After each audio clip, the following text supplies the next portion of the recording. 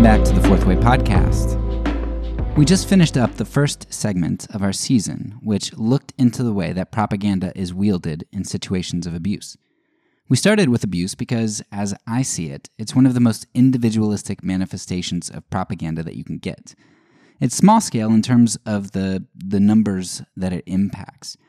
It primarily deals with a family, two partners, maybe some kids, and extends a little bit into the social groups into which they're active. Their families, friends, neighbors, churches, etc. All in all, the number of people experiencing the propaganda of the abuser is small in comparison to the millions or even billions that we'll discuss later when we get to governments and corporations. My hope was that starting with the smaller scale would help to make the discussion of propaganda more manageable and recognizable as we scale up throughout this season. Today I want to move into a new segment which is going to scale up a bit from our last one on abuse.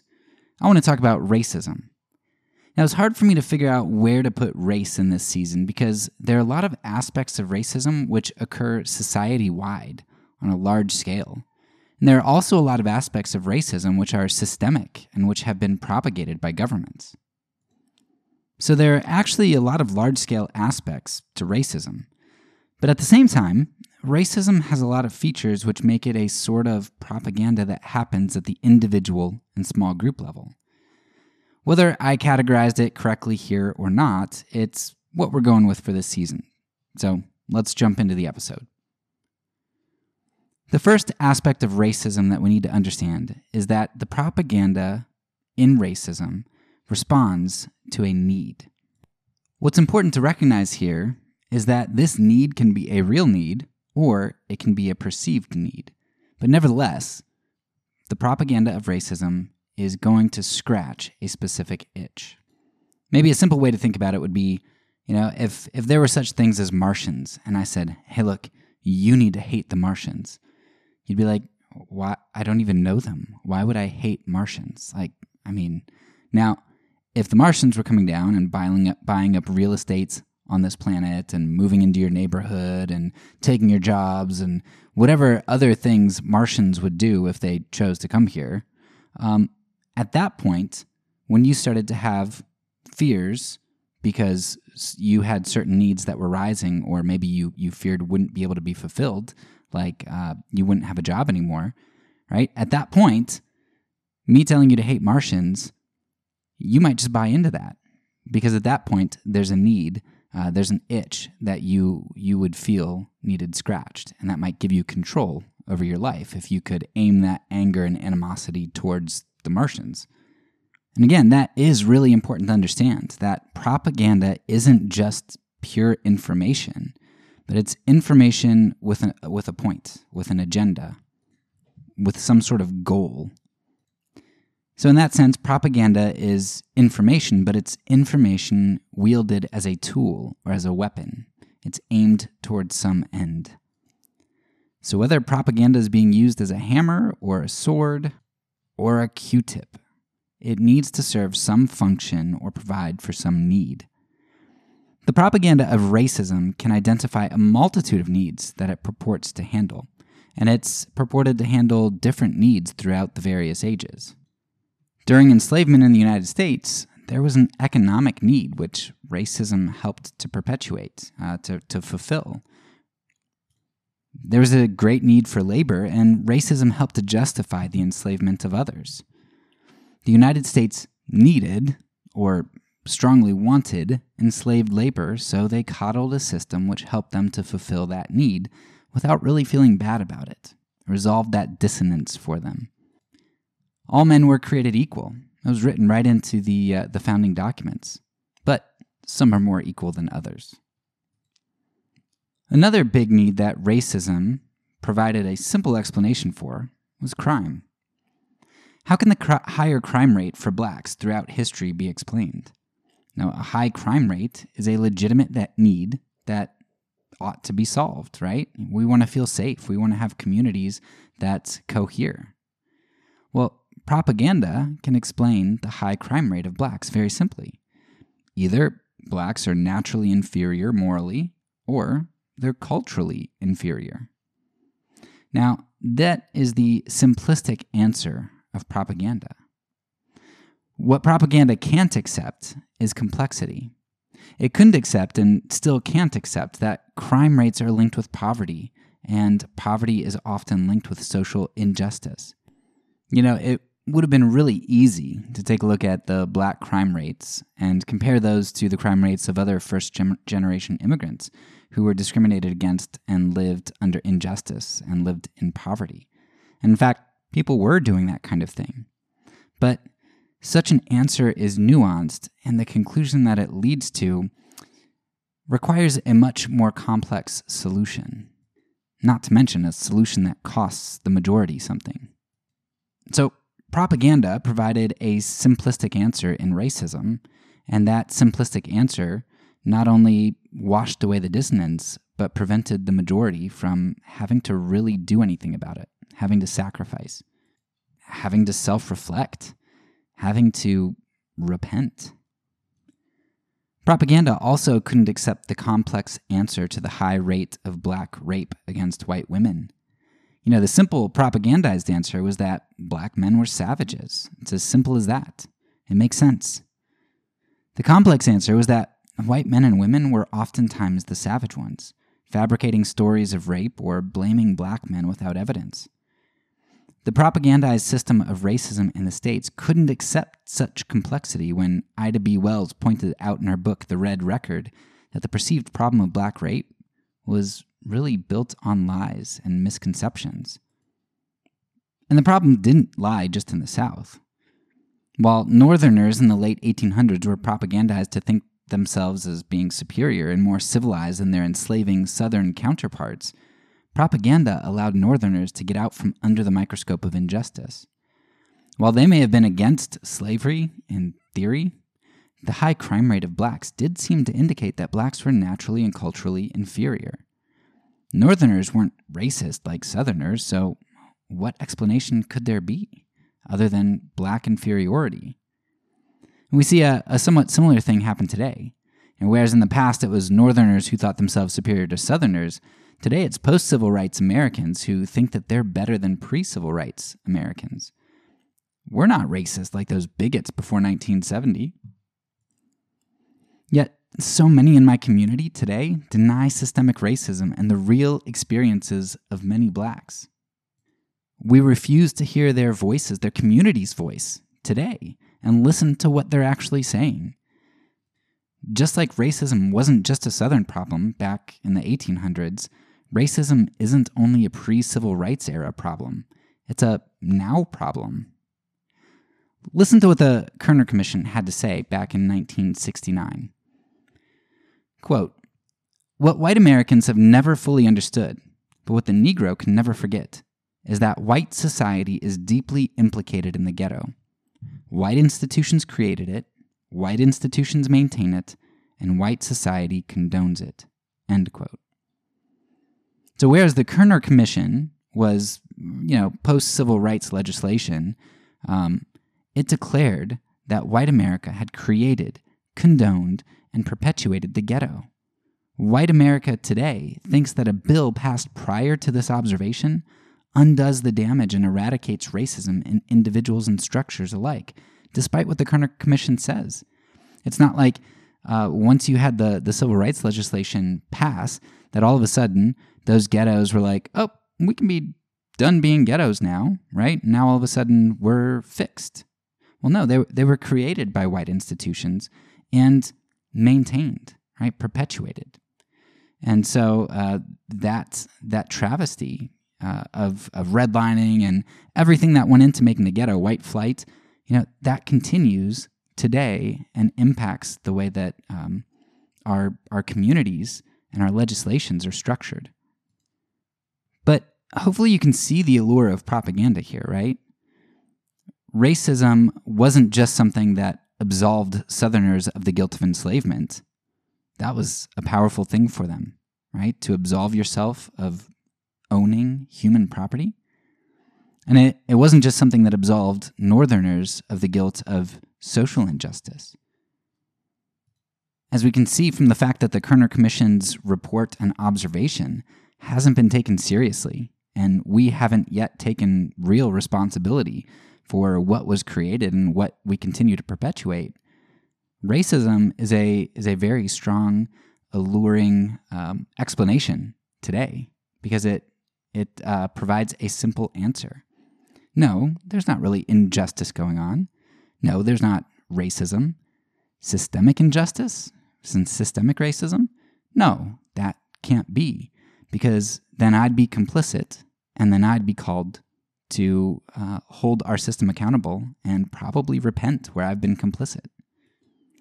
So while we would never say that the black community is inferior, no, we white Americans have often felt very comforted by the propaganda that blacks still are culturally or naturally, genetically, whatever it is, inferior in some way. That's in the back of our minds.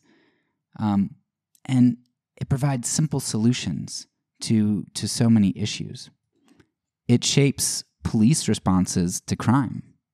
It influences where policing happens. It influences the legislation, the laws that are passed, as well as the sentencing disparities, which crimes get more time. And it influences how an already oppressed group is oppressed more. And it influences how we excuse ourselves from doing justice and loving mercy and walking humbly with God. If you want to take another more modern look than the Kerner Commission, if you're like, yeah, okay, that 1969, right, that's kind of dated, and, at this point, the black communities had long enough to shape up, so the fact that there's still higher crime rates on them. But if you want a great look at this, of how racism shapes the ghettos and how we are complicit and how legislation and policing and all that stuff continue to perpetuate these disparities, go ahead and check out the federal report that came out about Ferguson, Missouri. What was uncovered there is absolutely unreal. You can look at the arrest rate of blacks compared to their percentage of the population. You could look at the things that they were arrested for. Things like, I don't think this is what the actual law was called. I forget what it was. But the nickname that they had for it was, walking while black. So they literally would just pull people over for ridiculous things. It was nuts. Two other resources that you can look at, which are, one of them's more autobiographical, and the other one is kind of like journalistic work. So the one is Convicted by this guy, and he is writing from the police perspective and explaining how he wrongly convicted, caused this black guy to be convicted because of the way that he policed and kind of what went on in the policing system. The other one that's really, really good, and I think it's about the Baltimore PD, somewhere around there, but it's called I Got a Monster. And they use like depositions and court documents and other things, interviews, and they go through the policing practices. And it's just like, that Baltimore's area is bad, right? And you're like, well, the police aren't helping at all in that area. In fact, like if I was a black person living in that area under that police jurisdiction, I'd be so cynical about the police and the idea of justice and goodness and legislation. So check out those resources. But first, if you want like primary source documentation, the Ferguson Police Department or a federal report is just eye-opening. Now, whatever you think about the Michael Brown shooting in Ferguson, whether you say, oh well, the police officer thought that he was being attacked, and I understand his vantage point and why he did what he did. Forget that. Look at the police report and see why that community was up in arms and why they're very skeptical of what the police say happened, and why somebody would have fear of actually like giving in to the police and submitting to the police, why they would want to run and why they might want to fight back because they feared for their lives. All right, so recap this section here. All right, because people think and have thoughts that blacks commit more crime And because sometimes that actually did happen, in various places and at various times. Because we know that poverty increases crime rates, and poverty comes from social injustice in general. So policing was heavier in those communities because of that, right? Because of those crime rates, and or the way that those crime rates were presented, and the crime rates of whites kind of brushed under the rug. So the police picked them up for lighter infractions, policed their areas more heavily, or completely made up infractions. And legislation was designed around the problems that propaganda identified and solved. And that just created a cycle of propaganda identifying the problem, exacerbating the problem, prescribing a solution to that problem, which was really just a problem of its own making, and a problem perpetuated by propaganda itself. The first thing that we see then, in regard to the propaganda of racism, is that it was alluring, and still is, in part because it solves a need. It solved the economic need under slavery, the need to address crime, then and now, whether real or perceived crime, and the need to absolve my own group from complicity in injustice, and from repentance and sacrifice. Racism is a powerful tool of propaganda because it is such a simple solution to an otherwise very complicated set of social and economic issues. Of course, propaganda likes to put things in nice, neat packages and make things appear simple, but propaganda itself is often much more complex than that, all the things that are going on behind the scenes. Of course, wrapped up in all of this idea of meeting a need is another aspect of propaganda. And that is the inimical aspect, as I'll call it. Propaganda tends to create and identify very clear-cut enemies. And with racism, the clear-cut enemy were blacks, or anyone with darker skin. And this idea goes hand in hand with needs, right? Because if I need something, then that need can be threatened by someone or something else. And so propaganda not only identifies a need, but then it identifies an enemy, a threat to that need. But beyond just certain people groups, propaganda can also create enemies in the more abstract. So it might create an enemy of godlessness or immorality, and those can be wrapped up in racism as well, right? So it's not that I hate somebody because they're black. I hate them because they're immoral. I mean, we know that black men tend to rape women more, and we know that their crime rate's higher, and we know that they're savages, and we know that they're culturally inferior. And so really, it's not the color of their skin, I'm not that shallow. Who do you think I am? No, it's not the color of their skin at all. It's their immorality, their godlessness. We see similar things today when black movements are attacked as Marxist. I mean, it's amazing. When a black movement gets makes any headway at all, my conservative Christian evangelical community is going to call that thing Marxist, right? Marxist is a way to dismiss something without having to address its ideology. It's a euphemism. It's a dog whistle, a slur, whatever you want to call it, for godlessness. I mean, Marxism is framed as being antithetical to good old Christian values like capitalism. Of course, Martin Luther King Jr. and his movement were framed in this light, as Marxists. They were trying to make peace and do good and love like Jesus, but they were Marxists.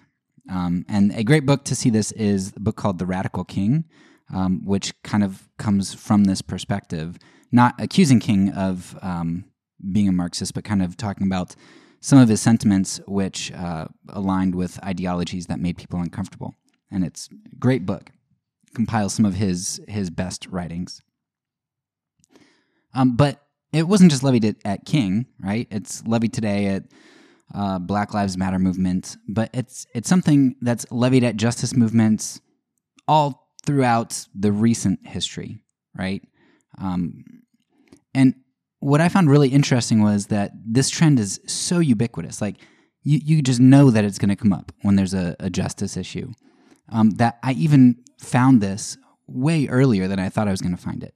And I think I was reading the book, Bury My Heart at Wounded Knee, which was about Native Americans and kind of the way that they were betrayed and lied to and treated and conquered, and kind of some of the last days of their history and how they were put on reservations and things. I forget which group it was. But whatever group it was, at the end of the book, it's talking about how they were on this reservation and they still wanted to maintain some of their heritage and like do some of their things. But what the whites were making them do was, okay, you go on the reservation and I'm going to make you farm this land. Like you're going to subsist in that fashion. Even if they used to be hunters or foragers or whatever it was that they did, or they went out and drove buffalo and hunted there, whatever it was, right? It was this new thing that the white people were asking them to do in order to live, right? Made them subsist. It made them continue on living physically, but they were just so demoralized. Like, this isn't who we are. This isn't our culture. And so they kind of, it wasn't an uprising, if I remember correctly, but they were really pushing back and like not wanting to do this work and stuff and complaining and I think subverting in different ways and like running off the reservation, whatever it was that they were doing. But then this guy, one of the soldiers, when they had this court case, he's like, they're Marxists. And I was like, what? I didn't realize this is the late 1800s, which is definitely after Marx. But I didn't realize that this was something that was being levied at people so early. I mean, just think about the ways that it's levied. Okay, here it's levied against Native Americans that we've lied to, betrayed, taken their land for capital, placed them on reservations, and domineered their culture, like our culture, over them. And then we call them Marxists, and they're the enemies. They're bad. We use it with Martin Luther King Jr., right? Nonviolent resistance, and you can see the evil things that we were doing and the wicked things that they're fighting against. But they're Marxists and the bad guys. Police violence today.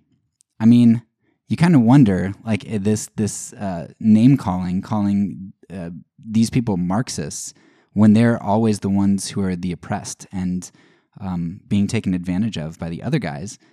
Sometimes I'm like, well, maybe the Marxists are the good guys. Obviously, I know things are much more complex than that, and Marxism has a whole lot of bad baggage too. But if you're not evaluating the idea, and Marxism is just used as a slur against a group, it's being wielded as propaganda, right? And that's something that you need to be discerning about. Because propaganda likes to keep things simple. It uses slurs, euphemisms, catchphrases, and all that stuff to embody concepts that are inimical to the group that it's trying to persuade. And then it can just dismiss those enemies because it's us versus them. There's no nuance. I can't be partially wrong and they can't be partially right. So racism is a wonderful example of propaganda because it highlights, creates, fabricates, identifies needs, real or perceived needs, and it also clearly identifies enemies. It lets me know who is a threat to me securing those needs. But so far, those two aspects are really just informative. They tell me things. They tell me what my need is, and they tell me who my enemies are.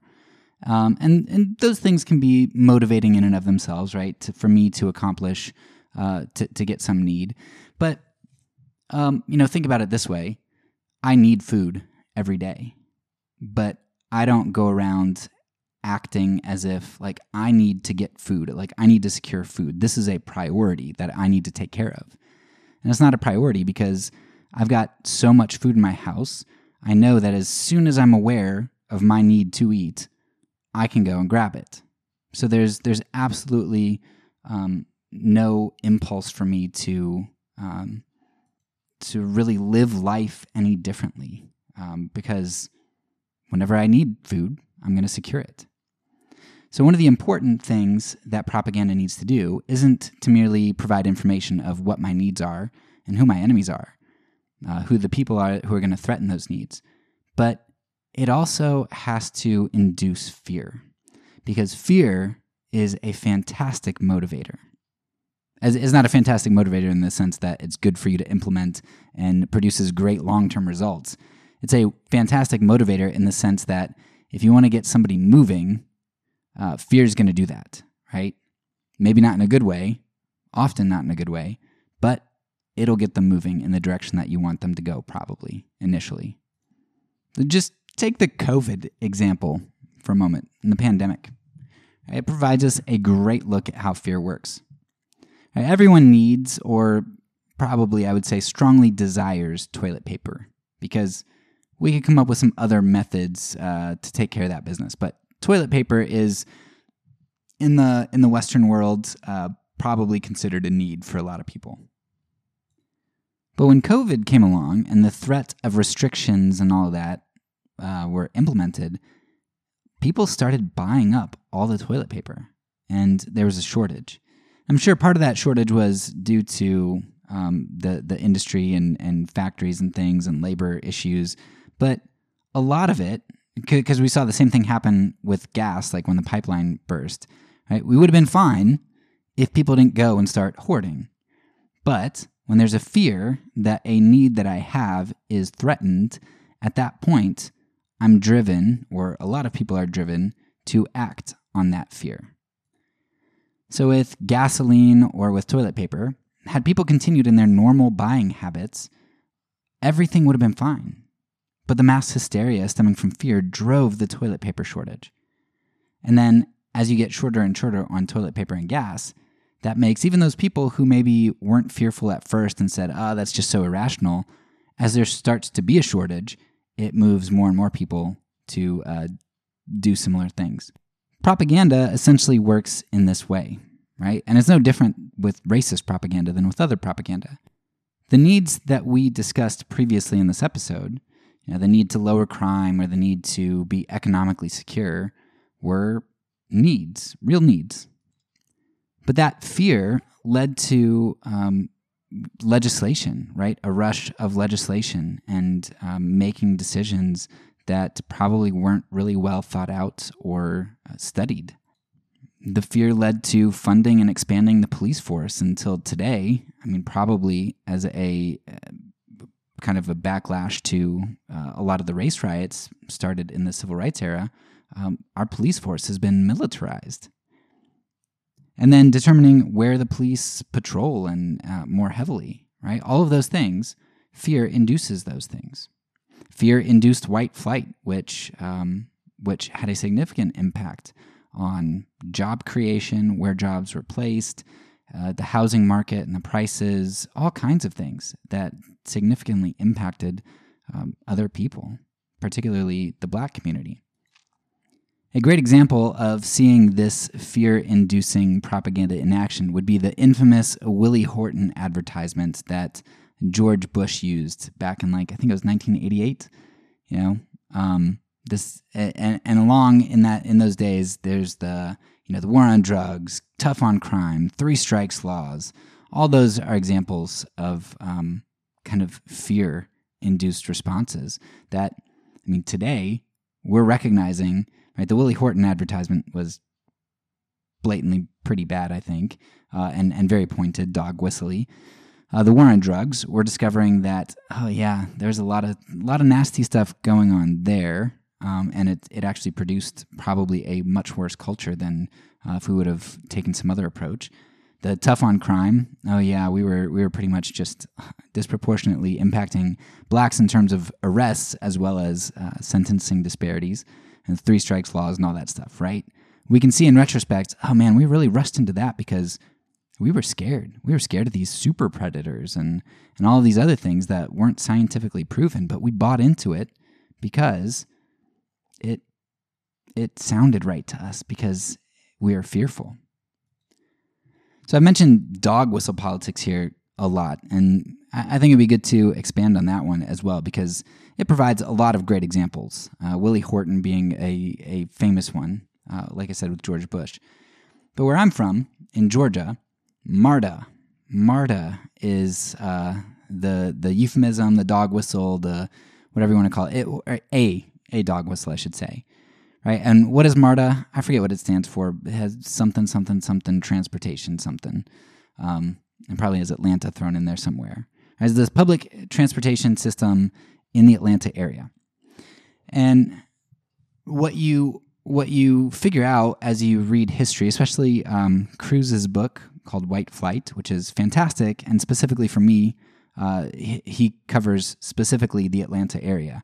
And so it's extremely informative.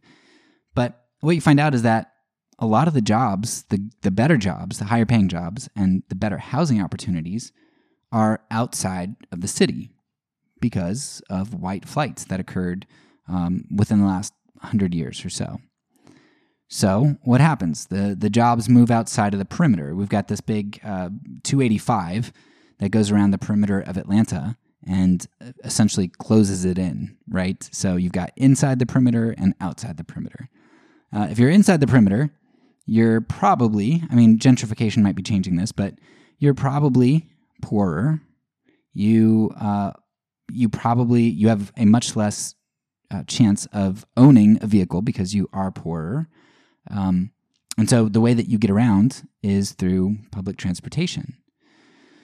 Well, MARTA is public transportation, and it's been limited in the area because as it has sought to expand into the more suburban areas, right, to extend its reach out farther to where you get different areas, different jobs, get out of the food desert and be able to get to different stores, things like that, right? As MARTA has sought to expand that opportunity for those inside the city, people have been vehemently against that.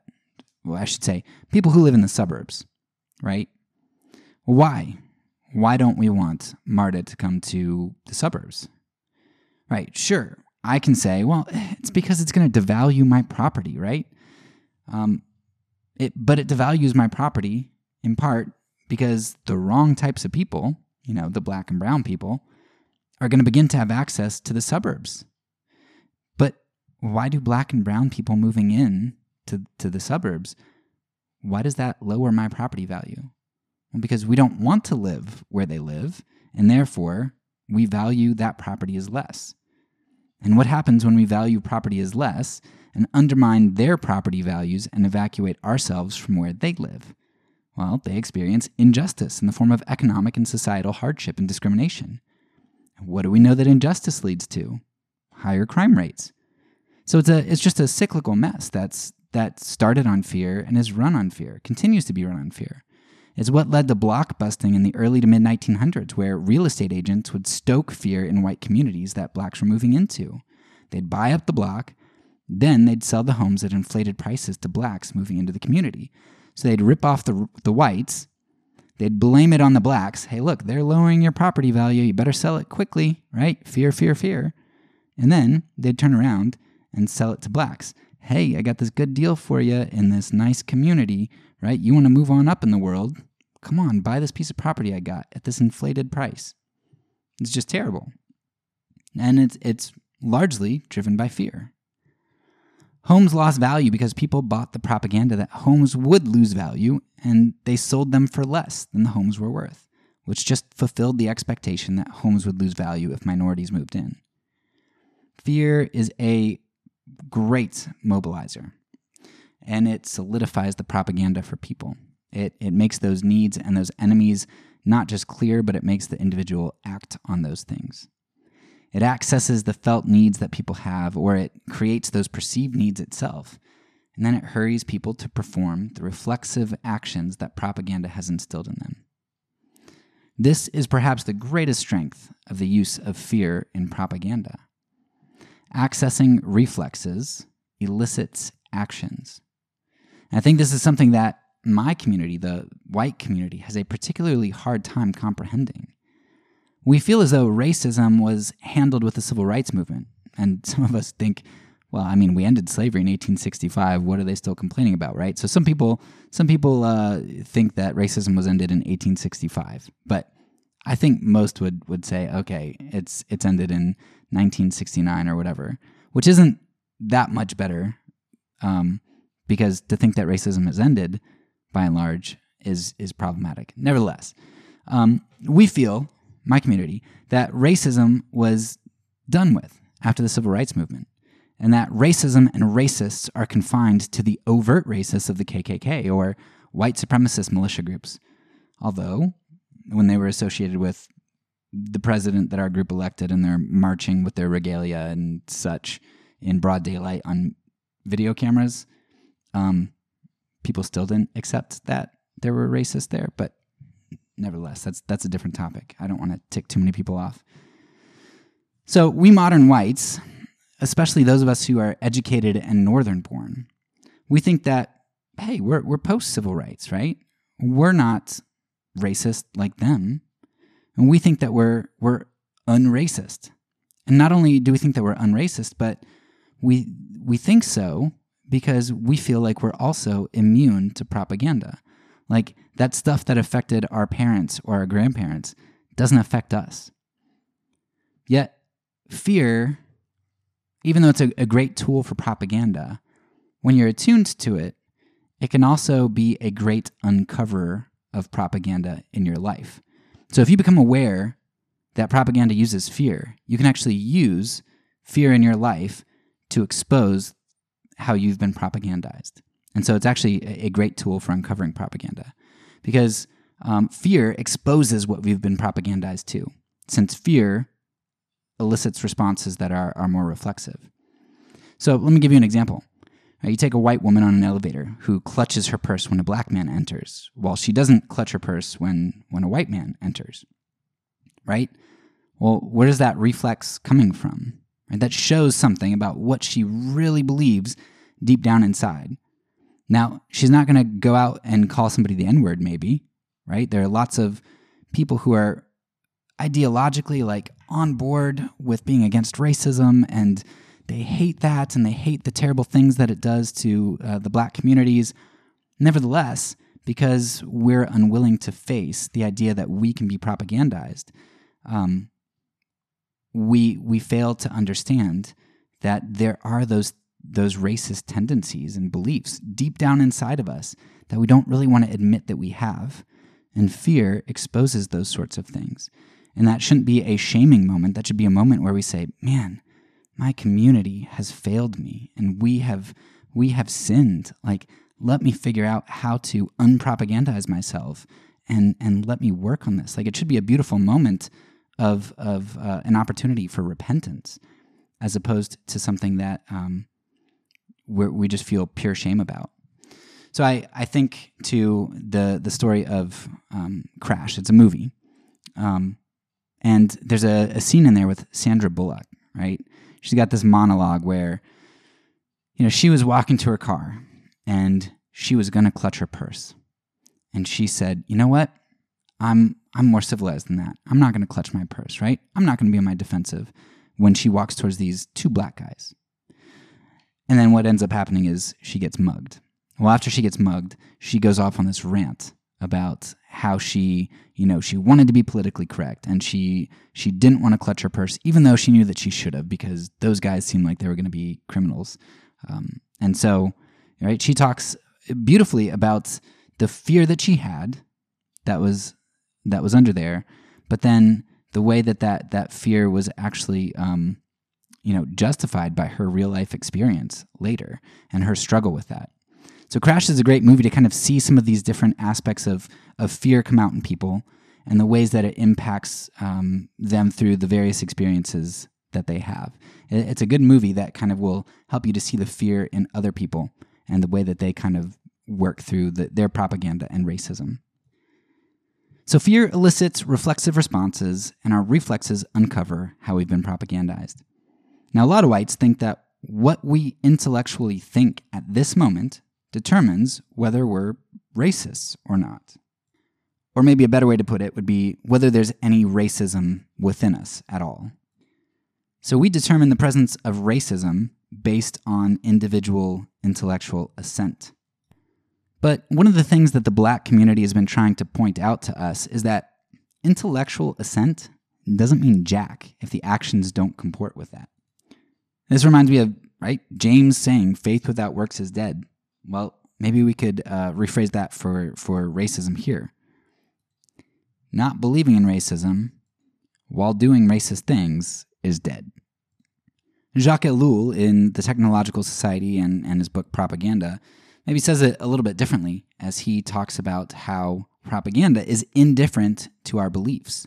What it cares about is our actions. It doesn't matter if it can get us to believe something. It matters if it can get us to do something. Sure, it wants us to believe and do because that's more powerful, but if it can just get us to do, to go along, to get along, that's really, the ideal. So in summary, our actions reveal how we've been propagandized, not what we say we intellectually assent to. This concept is one that we've touched on a little in our season on Christianity and government as well. Soren Kierkegaard's book, Attack on Christendom, bemoaned that in Christendom, where the whole society is sacralized or propagandized, that those who called themselves Christians were usually not really Christians at all, as revealed by their actions. Jesus said the same thing. By their fruit you shall know them. We're disciples if we do the will of his Father.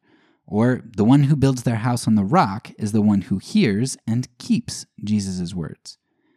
Actions reveal true, deep-seated beliefs and propaganda. They reveal how we've been discipled and by whom we've been discipled. Christians can talk about loving Jesus and intellectually assenting to his lordship, but when fear of loss elicits actions of greed, or fear of life elicits violent responses against enemies, such actions betray the depth and extent of our discipleship, or lack thereof. Undermining this aspect of fear, as wielded by propaganda, is one of the best ways to attack propaganda, but one which I think is underutilized. Fear elicits hasty responses and uncovered reflexes which have been developed in individuals over a long period of time. Counteracting fear isn't something that you're going to be able to do logically or hastily. It requires steady exposure. The best example I can think of for this at the moment is the story of Benjamin Lay. If you don't know his story, you should go back and check it out in Season 7 of this podcast. It's actually one of the most listened to episodes that I've done, and I think for good reason. His story is amazing and inspiring. But what you find in the story of Benjamin Lay is that he's someone who recognized the problem of racism over time through his experiences. He didn't just wake up one day and say, oh, yes, this racism stuff is terrible. He actually met enslaved people. He worked on ships that had slaves, and through his experiences and interactions over a long period of time, he became convinced of it. And after he became convinced that racism, that slavery was wrong, he spent the rest of his life undermining racism, not by being violent and not by being purely intellectual, but primarily by being an example. He ate with slaves, and he invited them into his home. He paid slaves if he was served by them in someone else's home, and he persistently confronted injustice in his midst. He even sort of kidnapped a kid one day and then told his parents, hey, that's how the families of the enslaved feel. But you'll have to go listen to that episode to hear about that. He was pretty ballsy. It's hard to continue in wicked actions when a wilderness prophet like Benjamin Lay exposes your evil day after day, and he goes against what all the other court prophets are saying. It's hard to fear slave rebellions and economic hardships from the freeing of blacks when you see the wilderness prophet eating with those dangerous, savage slaves and giving up worldly conveniences that you say are needs, like slave-labored sugar. A wilderness prophet like Benjamin Lay reveals whatever fears one has, whether perceived or real, and he reveals that those fears don't justify the end for which the propaganda of racism is directing the masses. There's another story which I think reveals the way in which the fear wielded by propaganda is exposed. The blinding of Isaac Woodard is a famous event of a black soldier who was blinded in a beating while returning back from serving in World War II. Images of his beating and his retelling of the story was what some consider to be the spark that really kicked off the civil rights movement into motion within the next 2 decades. Sometimes the fear wielded by propaganda goes too far, and when others see the inordinate response to their fear, something clicks for them, and they're disgusted by the propaganda. Emmett Till's open casket funeral is another great example of exposing what fears do to people and how they're irrational. If fear drives you to beat a young boy to a disfigured pulp, right? When the world sees that, people who might have been indifferent to racism or inactive about it, they can kind of see, oh wow, this fear is inordinate, and look, this is what it does. It reveals that to people. For whatever reason, some of these events, images, and stories finally get through to the propagandized mass and reveal the insanity of the fear that's been sold to them. Whether fear is revealed to be disproportionate or not really real, non-existent, through seeing the example of others like that of Benjamin Lay, or in seeing what fear does to people, as in Isaac Woodard or Emmett Till, the uncovering of this fear in whatever way it's done neuters the propaganda and allows for potential breakthroughs. It's for this reason that someone like Daryl Davis, a black man who has converted over 200 KKK members away from white nationalism, is why he's been far more effective at reforming white supremacists than well-funded and manned organizations like the Black Panther Party. Right? One man getting over 200 people to convert out of white nationalism, and that's impressive. It's why nonviolent action is better than violent action. Daryl Davis and nonviolent action use, as a method, the exposure of truth rather than the coercion of truth. The goal is not to cram ideas of racism and justice down an opponent's throat as if that's going to make them change. But rather, right, we want to reveal to opponents the truth of their irrational fear and the truth of the consequences that fear produces. And nonviolence does that wonderfully. It reveals, it bears the truth open. The opponent is treated as a rational human being rather than being counter-objectified by one's own counter-propaganda. Davis is famous because of the amazing work that he's done. Like I said, over 200 Klansmen or white nationalists away from that. I mean, that's amazing. And he did it not through violence or vitriol, but by befriending and conversing with the white supremacists. When people are able to put a name to their fear and recognize that their actions will hurt that individual, and as they get to know their enemy and realize that their fears are unfounded, true transformation is possible.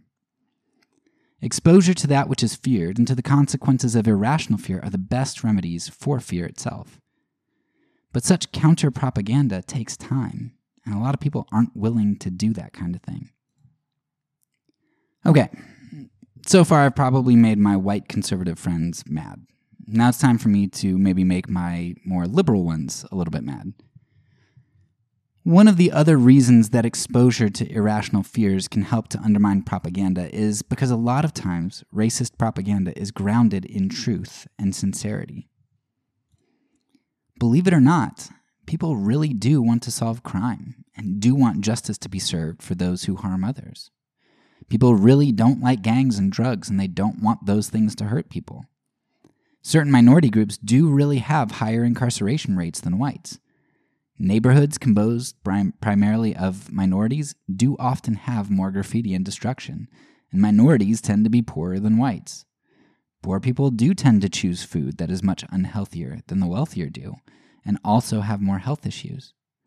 Now, back in the early to mid-1900s, it was levied at black women that they were failing to care for their families because they had such a high employment rate and therefore couldn't nurture their kids. And that was true. Their employment rate was higher, and they likely couldn't take care of their kids in the same way that a white stay-at-home mom could, given their limited salaries to provide for alternative care. It's true. And a lot of people who recognize those truths do genuinely, on an intellectual basis, want those things to be resolved. Truth and sincerity.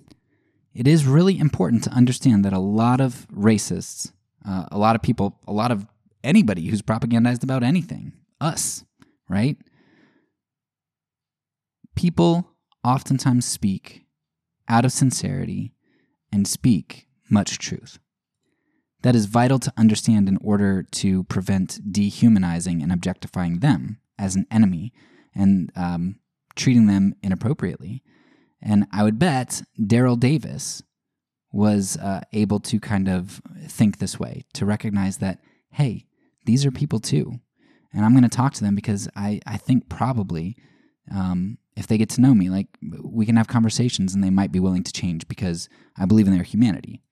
So it's absolutely vital, if you are fighting against racism, for you to recognize this truth and sincerity principle, in part because it will help you to treat people well, in love. But however, we need to flip this back around because the racists need to hear this too, or the people who are harboring racism. I need to hear this about things as well, right? Truth and sincerity don't make something true, right? Because what a lot of people fail to realize about propaganda is that truth isn't just truth in and of itself when it's wielded by propaganda, but rather truth is aimed or pointed or fashioned or formed or shaped towards some ultimate goal. It's aimed somewhere. Take the claim of the working black moms in the mid-1900s. Propaganda there identifies a truth, right? Black moms are working more and therefore can't take as good of care as their families because they have to work. But what it ends up doing with that truth is it takes two major missteps which contribute to racism. First, it fails to recognize why black women were working more. They were working more because they needed that income as a result of unfair labor practices and injustice, inappropriate education. They weren't able to get educated like the white children were able to do. All kinds of reasons why they were taking more jobs. And the other thing missed is that while it was true that black women worked more back in the day and were criticized for it, now black moms, pejoratively called welfare moms, are criticized for not working. Propaganda today literally criticizes black women for the exact opposite of what it criticized them for in the past. Now that is a telltale sign that one is being propagandized. The agenda and the goal remain the same, but the information and arguments shift, sometimes, like in this case, making a 180-degree shift and just arguing the antithesis, arguing the opposite of itself. It comes to the exact same conclusions regardless of the evidence it's given, even if that evidence is in opposition to the earlier evidence. Propaganda selects the truth it wants to highlight, and it frames those truths in order to create a larger concept that it puts forth as ultimate truth. The components of propaganda are often largely true, but the machine that those components combine to create is often a fabrication of untruth. You might liken it to a nuclear bomb. The bomb itself is composed of mostly benign elements, but the small payload of nuclear material on board is enough to make the otherwise benign materials catastrophic. All right, so we've talked a lot in this episode about how propaganda functions, but we also really need to talk about how propaganda is formed. As we know from our foundational episode, education is vital to the formation of propaganda. Of course, schooling is one way in which this propaganda forms.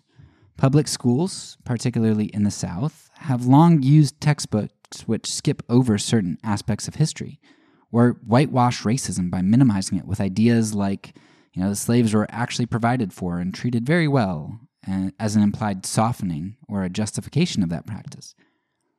The boom in private schooling largely resulted from integration.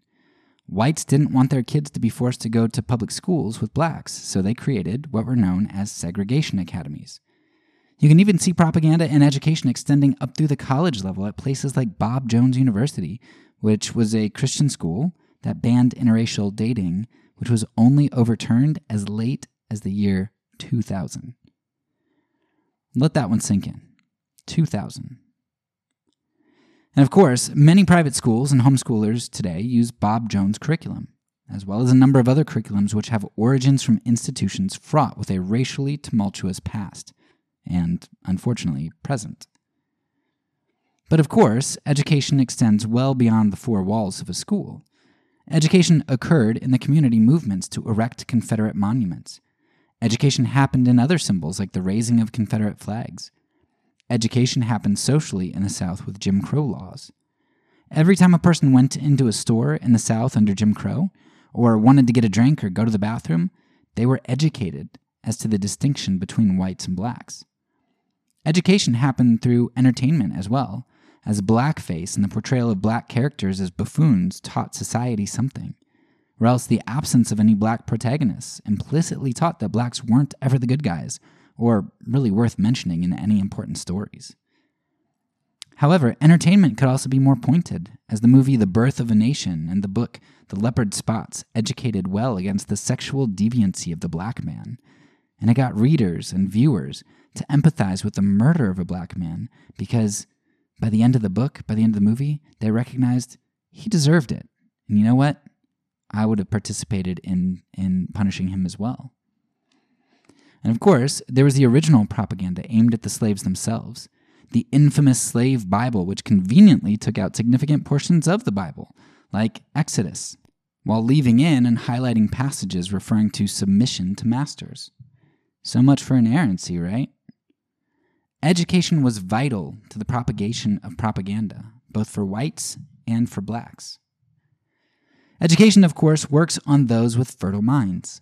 Some of the education mentioned here was preparatory education. A kid who has grown up never eating in the same restaurant as blacks, hearing slurs used when adults talk about them, and seeing statues of Confederate heroes, that child will be primed to hear the truth about black inferiority when he goes to school. And while a part of what primes individuals to absorb propaganda is pre-education, a huge factor in receptivity is the allure of community. I think about the book To Kill a Mockingbird and how Scout must have been teased relentlessly throughout her life for the fact that her dad represented a black man, and a black man who was found guilty. Nobody wants to be on the outside of the group. But even more than not wanting to be on the outside, everyone wants to be on the inside, causing them to mimic and choose complicity in the propaganda. René Girard is a great guy to read on this. I've only read some excerpts, but he talks a lot about mimesis, and it's something you should check out on this area. But segregation, flags, and monuments are not intellectual arguments, right? They're vehicles that make the propaganda stick. They're visual aids. It's sort of the opposite of inoculation, right? Inoculation is something that protects you from something else. Instead, it's a word that I would describe as inculcation, which is the sort of the opposite because it's the instilling, it's the placing in you of values, right? The constructing and supporting of an idea within you. That's what these vehicles did. These aspects of propaganda which provide community make the ideas of propaganda desirable for people because they want to be a part of that community. So whereas fear draws reflexes out, education is what implants those reflexes for fear to be able to manipulate down the road. Finally, it's important to recognize that propaganda is always on the defensive against additional information being included. Just as we saw with abusers who isolate their partners from others to prevent information coming into their lives, so it's the same with racism. I mean, the most obvious, right, was the slave Bible that we already mentioned, but the way that the masters of slaves, of those who were enslaved, did not want them to learn to read.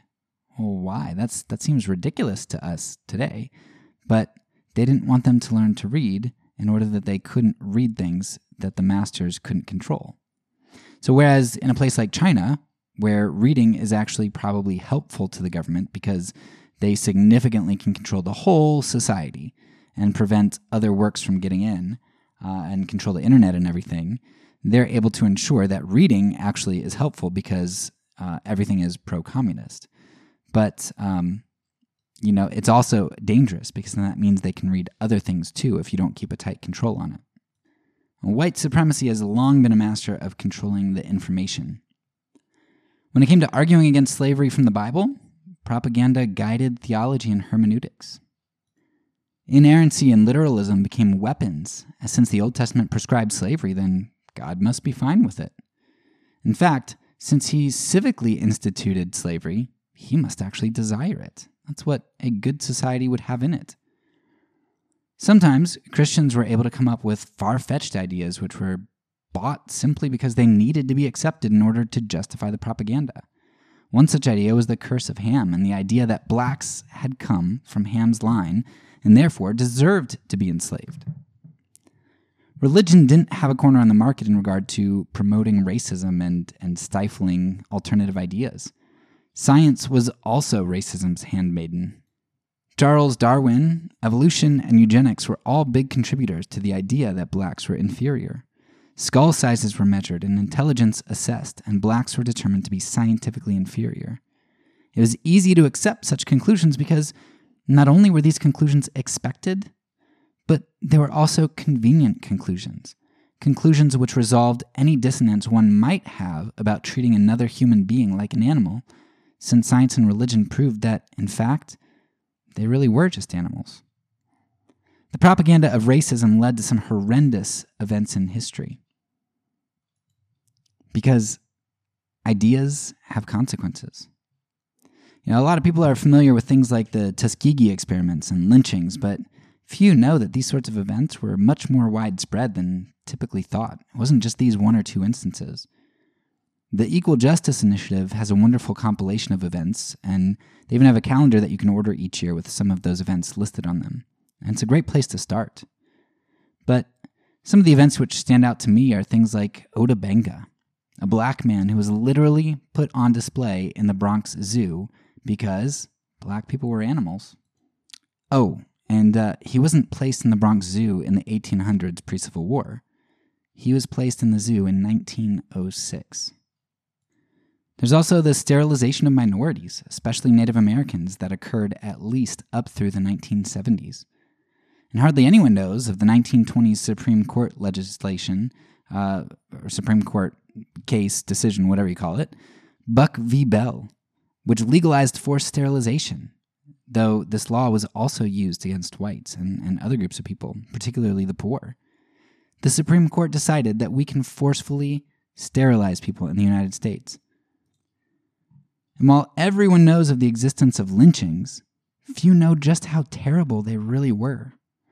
James Conner, in his book The Cross and the Lynching Tree, described a lynching which took place not too far from my residence in the United States, right, in Georgia, where Mary Turner, who was 8 months pregnant, was hung upside down by her feet, had gasoline poured on her, was lit on fire, and while still alive, had her 8-month-old baby cut out of her abdomen and stomped on. Her crime was having protested her husband's unjust lynching. And then what I think is the most atrocious lynching that I've ever heard of all time, Jesse Washington in Texas, to a crowd of 10,000 plus people who made postcards, which was a common occurrence. But they put a chain under Jesse's arms, and they created a fire underneath of Jesse, and they raised him and lowered him so that he didn't burn to death. They wanted to make it prolonged. And so they'd raise him and lower him and raise him and lower him. If he passed out, they'd raise him and then they'd lower him. But Jesse started to climb up the chain, right, with his hands. He'd climb up higher to try to get away from the fire, and they didn't like that. And so when he came down, they cut off each of his fingers so that he only had stumps to beat against the chain and he couldn't pull himself up. And at one point, they also castrated him while he was still alive. Until, of course, he died. So lynchings, forced sterilizations, redlining, blockbusting, Jim Crow, segregation, Superfund sites, highway zoning through neighborhoods, discriminatory policing, unjust hiring practices, unjust lending, predatory lending, medical experimentation, house bombings, assassinations of leadership, intimidation, rape, false witness, false imprisonment, judicial disparity, discrimination to college admission, and the list goes on. Racism has been a powerful force for evil, and one which has been so successful in part because it has been so heavily propagandized, and so successful because we think that today we aren't propagandized to it ourselves. But propaganda still propagates racism today, and it defends it from critique. The last aspect I want to talk about to close out this episode is the idea of Mithridatism and sensitization. And I think this is important to keep bringing up because it's going to help you to realize how things can be so bad, yet so normalized. Take the story of Emmett Till for a moment. I think the story provides an example of sensitization. Such a minor action as whistling at a white woman was enough to get Emmett Till beat to death. It took hardly any racial provocation at all to warrant his murder. At the same time, the culture in the United States 100 years ago was so steeped in racism that newer and crazier ideas didn't seem problematic. There was Mithridatism that occurred there. Put a black man in a cage? Just another day at the zoo. Experiment on black people? Who else would you experiment on? Use science and religion to come up with harebrained explanations that confirm your position? What else would the evidence show? Have the highest court in the land say that forceful sterilization is lawful? Well, that makes sense. The racist culture was so Mithridatized that they couldn't even see the insanity of their ideas. In fact, we still have a racist hangover. The United States was birthed in racism and propagandized in racism, so we're fools to think that something baked into the system gets obliterated in one generation. Now, you might disagree with me on this, but let me leave you with one story that I think shows my point a little bit. So there's a video, which I'll try to link in the show notes, with Oprah from, I think it's like 1987. I don't remember exactly what year, but she goes to this place in Georgia, Forsyth County. Now, in this county, they had driven out like all the black residents like 75 years prior to that. And so she's going there and she's talking about, race. And there's just so much vitriol in that community. And in one of the videos, in one of the sections, they go there and there's like I don't know if it's a protest or whatever you call it, but you've got all these people out there talking about how they don't want black people. I don't remember if they're using slurs or whatnot, but like they're angry, they're upset, and they're talking badly about black people. And I think to myself, I was born when that was happening, and some of those kids there are like maybe 10 years old, right? So, and I was like 2 at the time that she's doing this, right? So those kids are my peers almost. They're about 40 years old, maybe a little bit older. Okay? And those are the people who are, at 30 you can be in the Senate, I think, and 35 like president, whatever. Like these are the people who just started to become the leaders of our country, like people who are that age. Do I really think that kid who is so propagandized that as a 10-year-old he's screaming out against black people, that just because it's 2022 when I'm recording this, that this kid and his generation magically threw off their parents' propaganda and their community's propaganda? Their parents who lived during the civil rights era and who probably had parents who were instigators of the abuse against the civil rights protesters and leaders, right? Their parents were heavily propagandized by the people who made the civil rights protests necessary. So their kids are obviously propagandized, and those kids are my age. Do I really think that racism has not been so baked in that it's still around? Like, that's just insane to think that it's out of the system. But it's not insane. It's not insane to think that. It's not insane to think that if you're arrogant enough and ignorant enough to think that you aren't propagandized, that your group isn't propagandized, that you yourself don't propagandize other people. No, racism is alive and well today because propaganda perpetuates it. Racism is still baked in. But now, instead of being the icing on the cake that covers the whole thing and is evident, it's more like the baking soda in the batter that's expanded to create countless pockets of racism hidden beneath the surface in practices like dog whistle politics. Racism is there. It's just deceptive and indistinguishable for those saturated in it, especially if we're not willing to hear the voices from those on the outside, those experiencing the racism that we perpetuate. We think that so long as we keep MARTA out of our suburbs, we'll never have to come face to face with our fears, and therefore we'll never have to uncover the truth revealed in the reflexes that fears produce. The truth that we really are racists. We really do harbor racism. Yet we don't realize that this very thing itself proves the point that we're trying to avoid. Just like the woman who clutches her purse on the elevator as she sees a black man getting on, so we, the suburbs, are that white woman. We see the black man approaching our elevator, and we, the suburbs, clutch our purse. We know he's just coming to take what's rightfully ours because our parents thought that, as did their parents, and because the judicial system is set up to prove this very thing to us. Our forebears aren't dumber than we are, stupid racists. In fact, we might be dumber than they are, because we think that we can't be propagandized.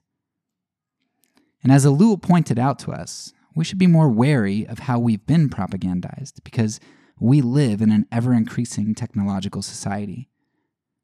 The difference, then, between our forebears and us is not that we're less propagandized, but rather that we choose the propaganda with which we identify. Our forebears were propagandized by the accident of their birth, while we are propagandized by choice. My admonition to you, then, is to face your fears head-on and see what reflexes come to the surface. Check yourself and figure out how you've been propagandized. Then choose you this day whom you will serve, whether you will be a disciple of racism or a disciple of love. That's all for now. So peace, and because I'm a pacifist, when I say it, I mean it.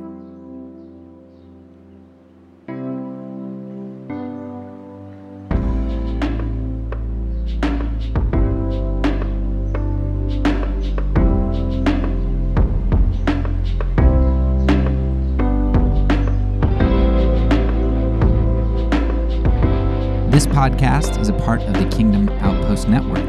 Please check out the links below to find other great podcasts and content related to nonviolence and kingdom living.